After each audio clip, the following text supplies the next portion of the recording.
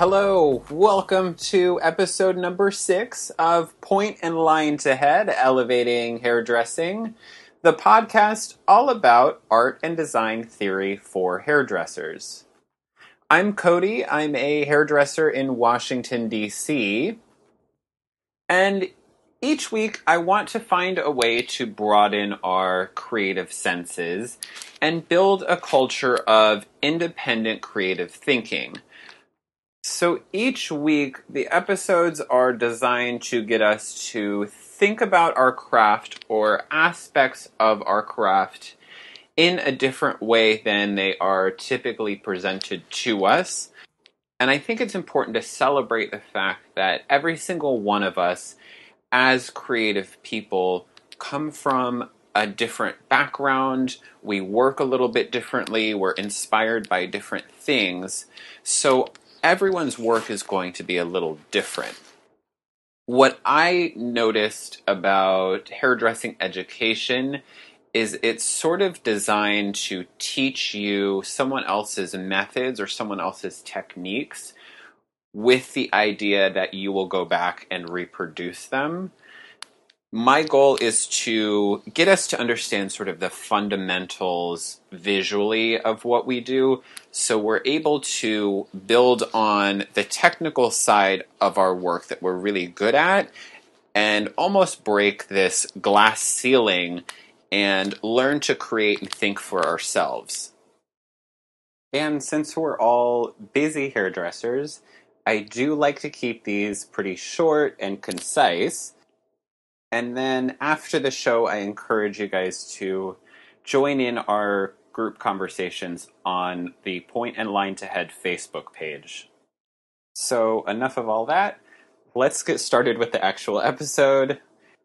Last week, we started a conversation about the sort of tangible piece of our work, geometry, actual shape, actual form. This week is all about light, so color and the properties that actually animate that geometry in our work. I will start, as always, with a quote. This one is from Rudolf Arnheim again, from his book, Art and Visual Perception. If a thing is experienced frequently, we learn to react to it smoothly. Our reasoning and feeling are not likely to remain actively concerned with it. And yet, it is the most common and elementary matters that reveal the nature of existence with powerful directness.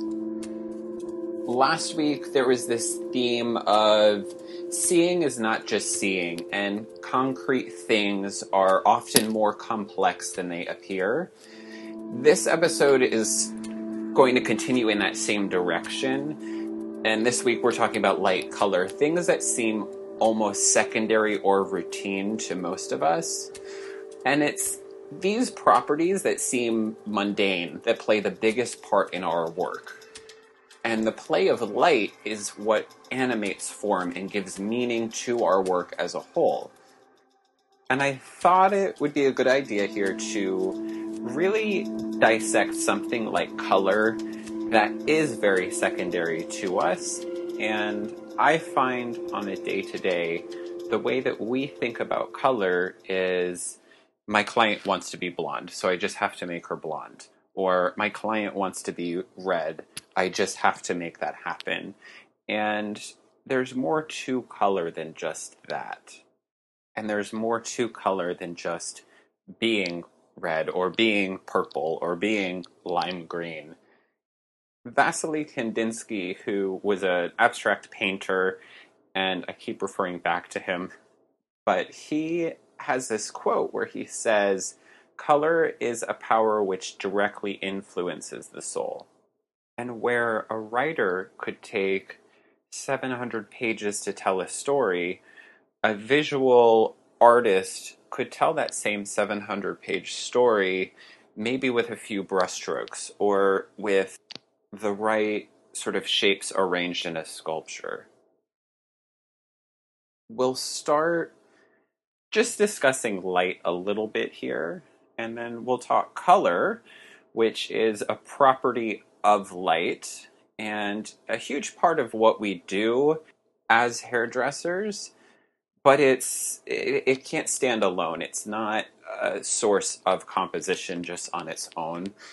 Then we have temperature, which is sort of a visual measurement of color and of direction. And then we'll finish up with weight, which is another visual measurement that's related to temperature and sort of context. And these are the properties of light that actually give meaning to form or give meaning to a shape and stir up an emotion in the viewer and start getting someone to engage with our work. Another quote from Rudolf Arnheim and Art and Visual Perception.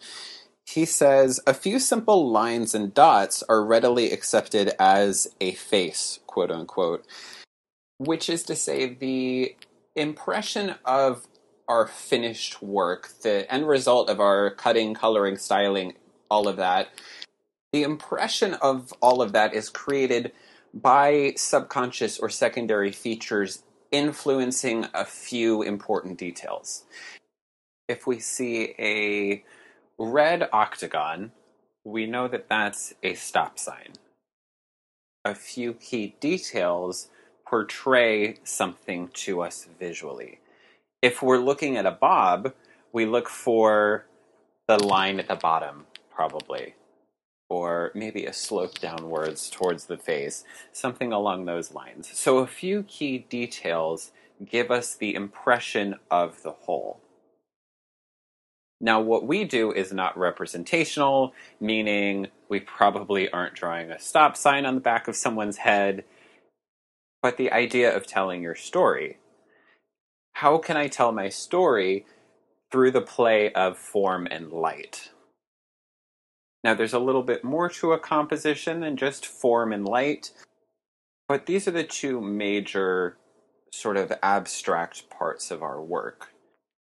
And again, I have like crazy person notes of more things that I want to cover moving forward, but let's start with these two main points. So we covered form, let's cover light. Our eyes are secretly these measuring devices that identify things in, say, a work of art that you relate to. The use of light paired with form helps us to develop details, make our story or concept come to life in an interesting and dynamic way, but it also helps us to reveal that geometry that we've created. If we took a picture of a black cube, the impression of that cube happens by how light reveals it. If this black cube is in a dark room on a dark background, we might not see anything at all. And if it was evenly lit, shot straight on, maybe it's not even that interesting. Now, if we were to focus light on just one corner of the cube and reframe the whole photo, suddenly it becomes a little more interesting and maybe tells some sort of story. And someone looking at it might have a better feel for the fact that it's a cube in this dark room and have more of an idea of the context in which it exists. And this is the animation of form, drawing attention to the important details, the use of light and properties of light.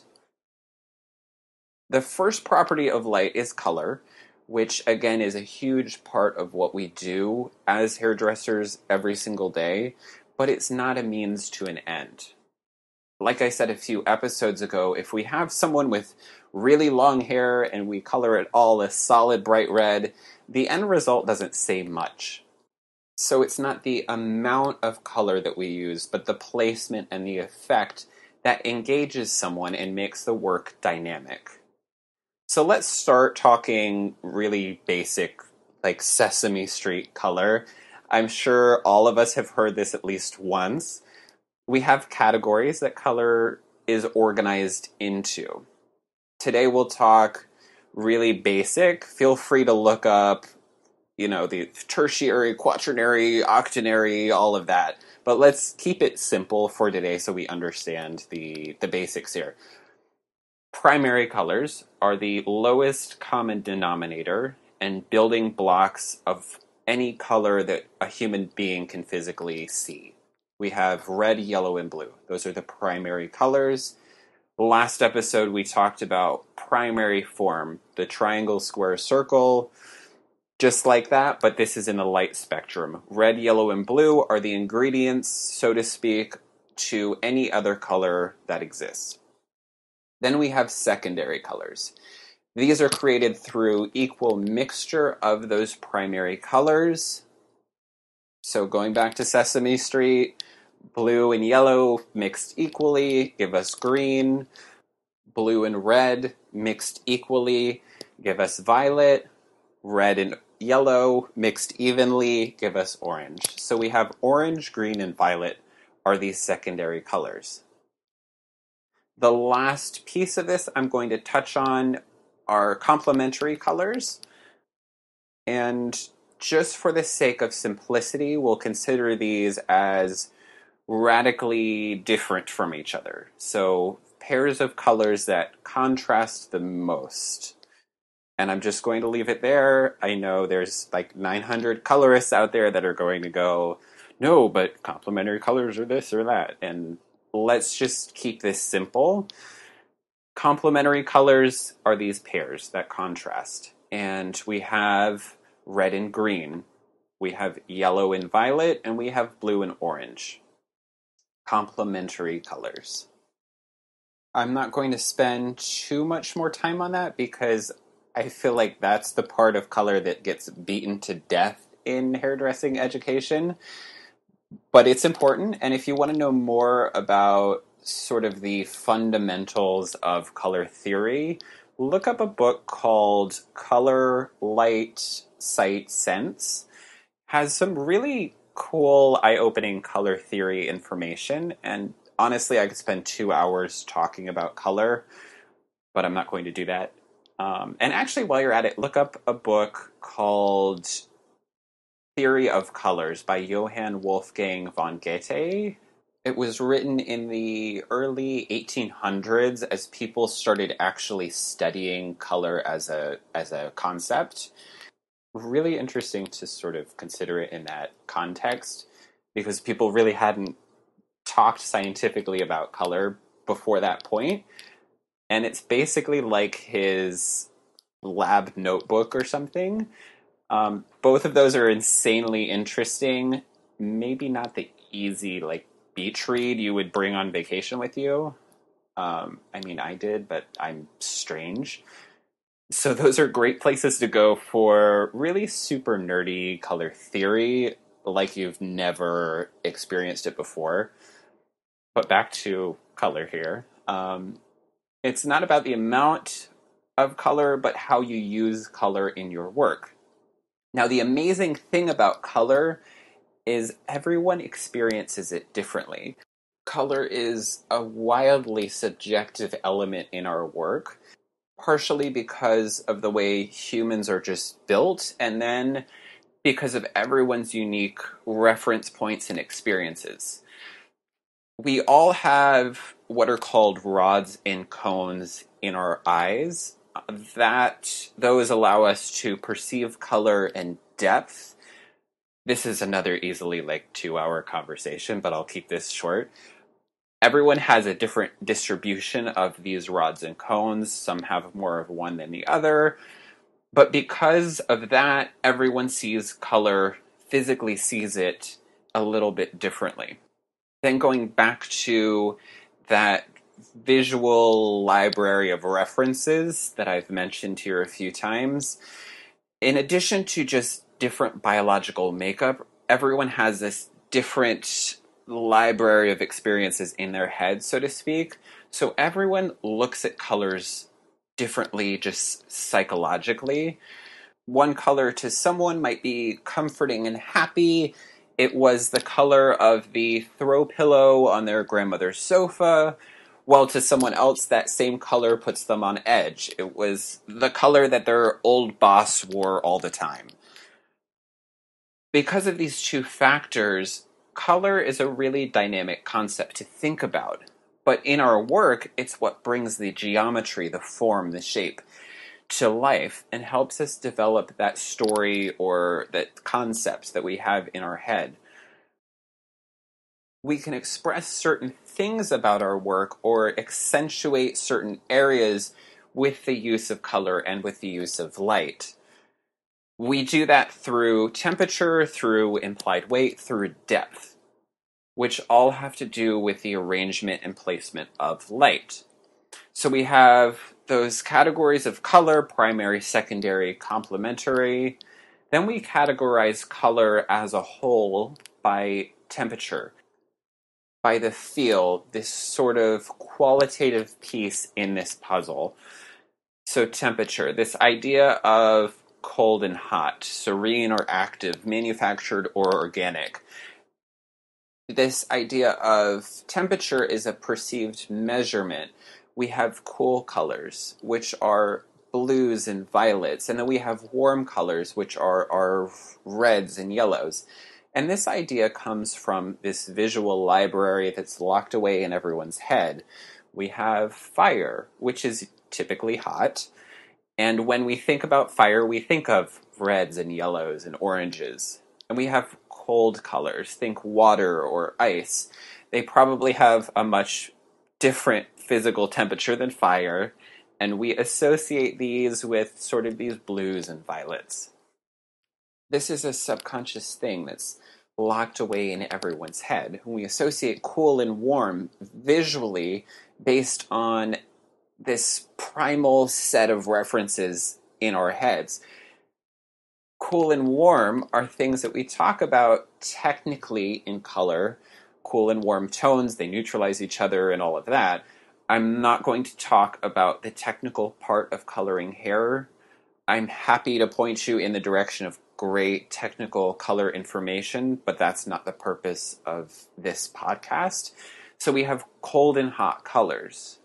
But then we can talk about form and direction relating to temperature as well. We have horizontal and vertical. Going to go back to last episode, these properties of form, properties of line, horizontal and vertical. Horizontal, we think about the horizon, the ground, and automatically associate that with coolness.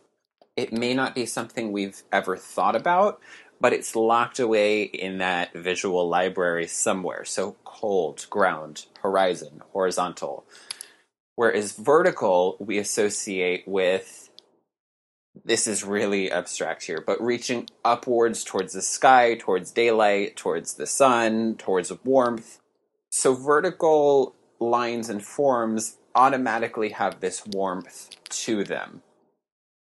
We'll circle back to that because I don't think it gets talked about enough in hairdressing education. We learn, again, technical and not theoretical.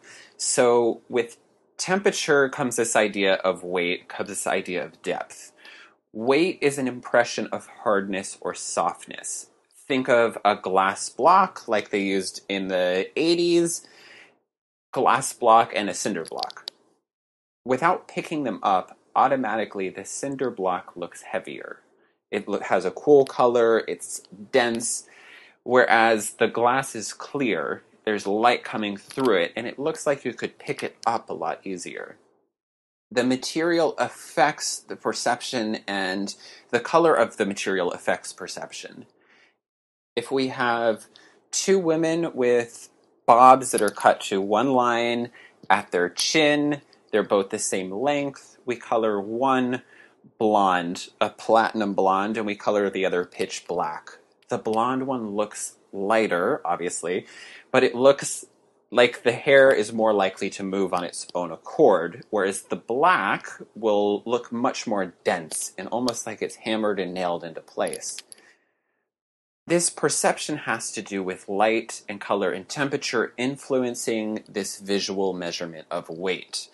Dark colors, cool colors, blues and violets look much heavier than their warm counterparts, yellows and oranges. And we can create some really interesting effects by playing with this idea of weight. We have light and dark hair, but there are different hair textures: curly hair, wavy hair, smooth hair, braided hair, shaved hair, crimped hair, etc. But the rule of thumb is anything that reflects light looks lighter, while anything that has a matte finish or reflects less light looks heavier. So let's compare curly and straight hair. Curly hair will tend to look heavier because naturally it reflects less light. There's ways around that, but let's just think of raw curly hair. It will tend to look heavier because it tends to reflect less light. Whereas smooth hair that's maybe been freshly ironed out and polished is going to look physically lighter, airier, because the light is reflecting off of it. But you can play with this perception of weight. Take that raw curly hair that tends to look heavy. If we color that hair blonde or different shades of blonde, it disrupts this perception. It makes the material look lighter and changes this whole idea of weight. Or we could take two weights and put them against each other. Place smooth hair against a rough matte texture, and the heavy will seem to sink into the lighter. We could use sort of an odd panel of permed hair on the side of a completely straight head of hair for contrast. I'm not going to give you a recipe here because there isn't one. Maybe your story is told with a really dense shape, or maybe the concept is more clear if you have a ruffled texture. You don't need to make every head of curly hair blonde, and you don't need to create contrasting textures every single time. I can't tell you in this case that something is right or wrong, but I can tell you that this visual weight is an added layer into the story that is your finished work. Light reflection gives the impression of hardness or softness. Dark, cool colors create the illusion of heaviness, where warm and light colors have an automatic airiness to them. Let's compare this to something unrelated to hair. So Mies van der Rohe, who was a famous architect, started playing the idea of removing the weight from a building, visually speaking. In the 1950s, architects started playing with making buildings out of glass, and a really famous example of that is Mies van der Rohe's Farnsworth House, which is all glass on the outside, and any structural element that holds the glass together, or the roof, or the floor, any of that is painted white, and the whole structure is raised off the ground to eliminate the idea of heaviness. Now, we know a house is going to be heavy, but playing with this idea of perceived weight. On the other side of weight, let's talk about Vidal Sassoon, his early work, the short geometric shapes that were usually colored dark. The 5-point, as an example, was this little compact haircut that had this beautiful head-hugging quality and was really a monumental thing in the 60s. But his early work, while it was really heavy lines and dark colors, the images of that don't look like the hair is bulky necessarily. And that's because this dark color was paired with these head-hugging shapes and these rounded forms. I can't say that's the case with every piece of his work, but in those early images, there was this beautiful sense of balance of weights and shape and color. So making something that typically flies away, hair that moves around, look like it's really rigid, but without making it look like it's bulky necessarily. All in all, this idea of light is something that we're all familiar with as hairdressers, but again, it's these mundane things in our work that become secondary to us and almost forgotten. Now, I think it's tremendously important to know your craft and the technical part of your work so well that it becomes second nature, but it's important to understand every piece of the work and study every aspect. Part of that is understanding that color goes beyond just the color wheel that's presented to us in school. Weight is a property of temperature, is a property of color, is a property of light as a whole. And understanding these things in this kind of abstract detail lets us create more freely. And the most important thing here is there is no right and wrong. If it fulfills you to put contrasting colors next to each other, do that. And if your story is best told with 3 different colors that all are level 7s, tell your story that way. But understand the underlying principles. If I put these colors next to each other, or if I play with weight like this, what does it create, and how does that communicate my concept? As always, we have one final quote. This one is from Vasily Kandinsky from his book Point and Line to Plane. And this quote is, "If the point of departure is correct, and the direction taken is well chosen, the goal cannot be missed." In other words, if you understand your concept, and if it is thought out and well planned, and if you understand these underlying principles of visual perception, then your work will always be a success, and you will always feel fulfilled. Thank you so much for joining me. Head over to the Point and Line to Head Facebook page for our discussion after the show. Make sure you're subscribed and tune in every Monday for new episodes. Next week, we'll talk about the idea of space in our work, not space like NASA, but continuing this idea of light and form and how it relates to sort of the format, so to speak. And this episode was significantly longer than the rest of them. I'm just seeing that. But thanks for listening to the whole thing. I'm Cody, and this was Point and Line to Head, Elevating Hairdressing.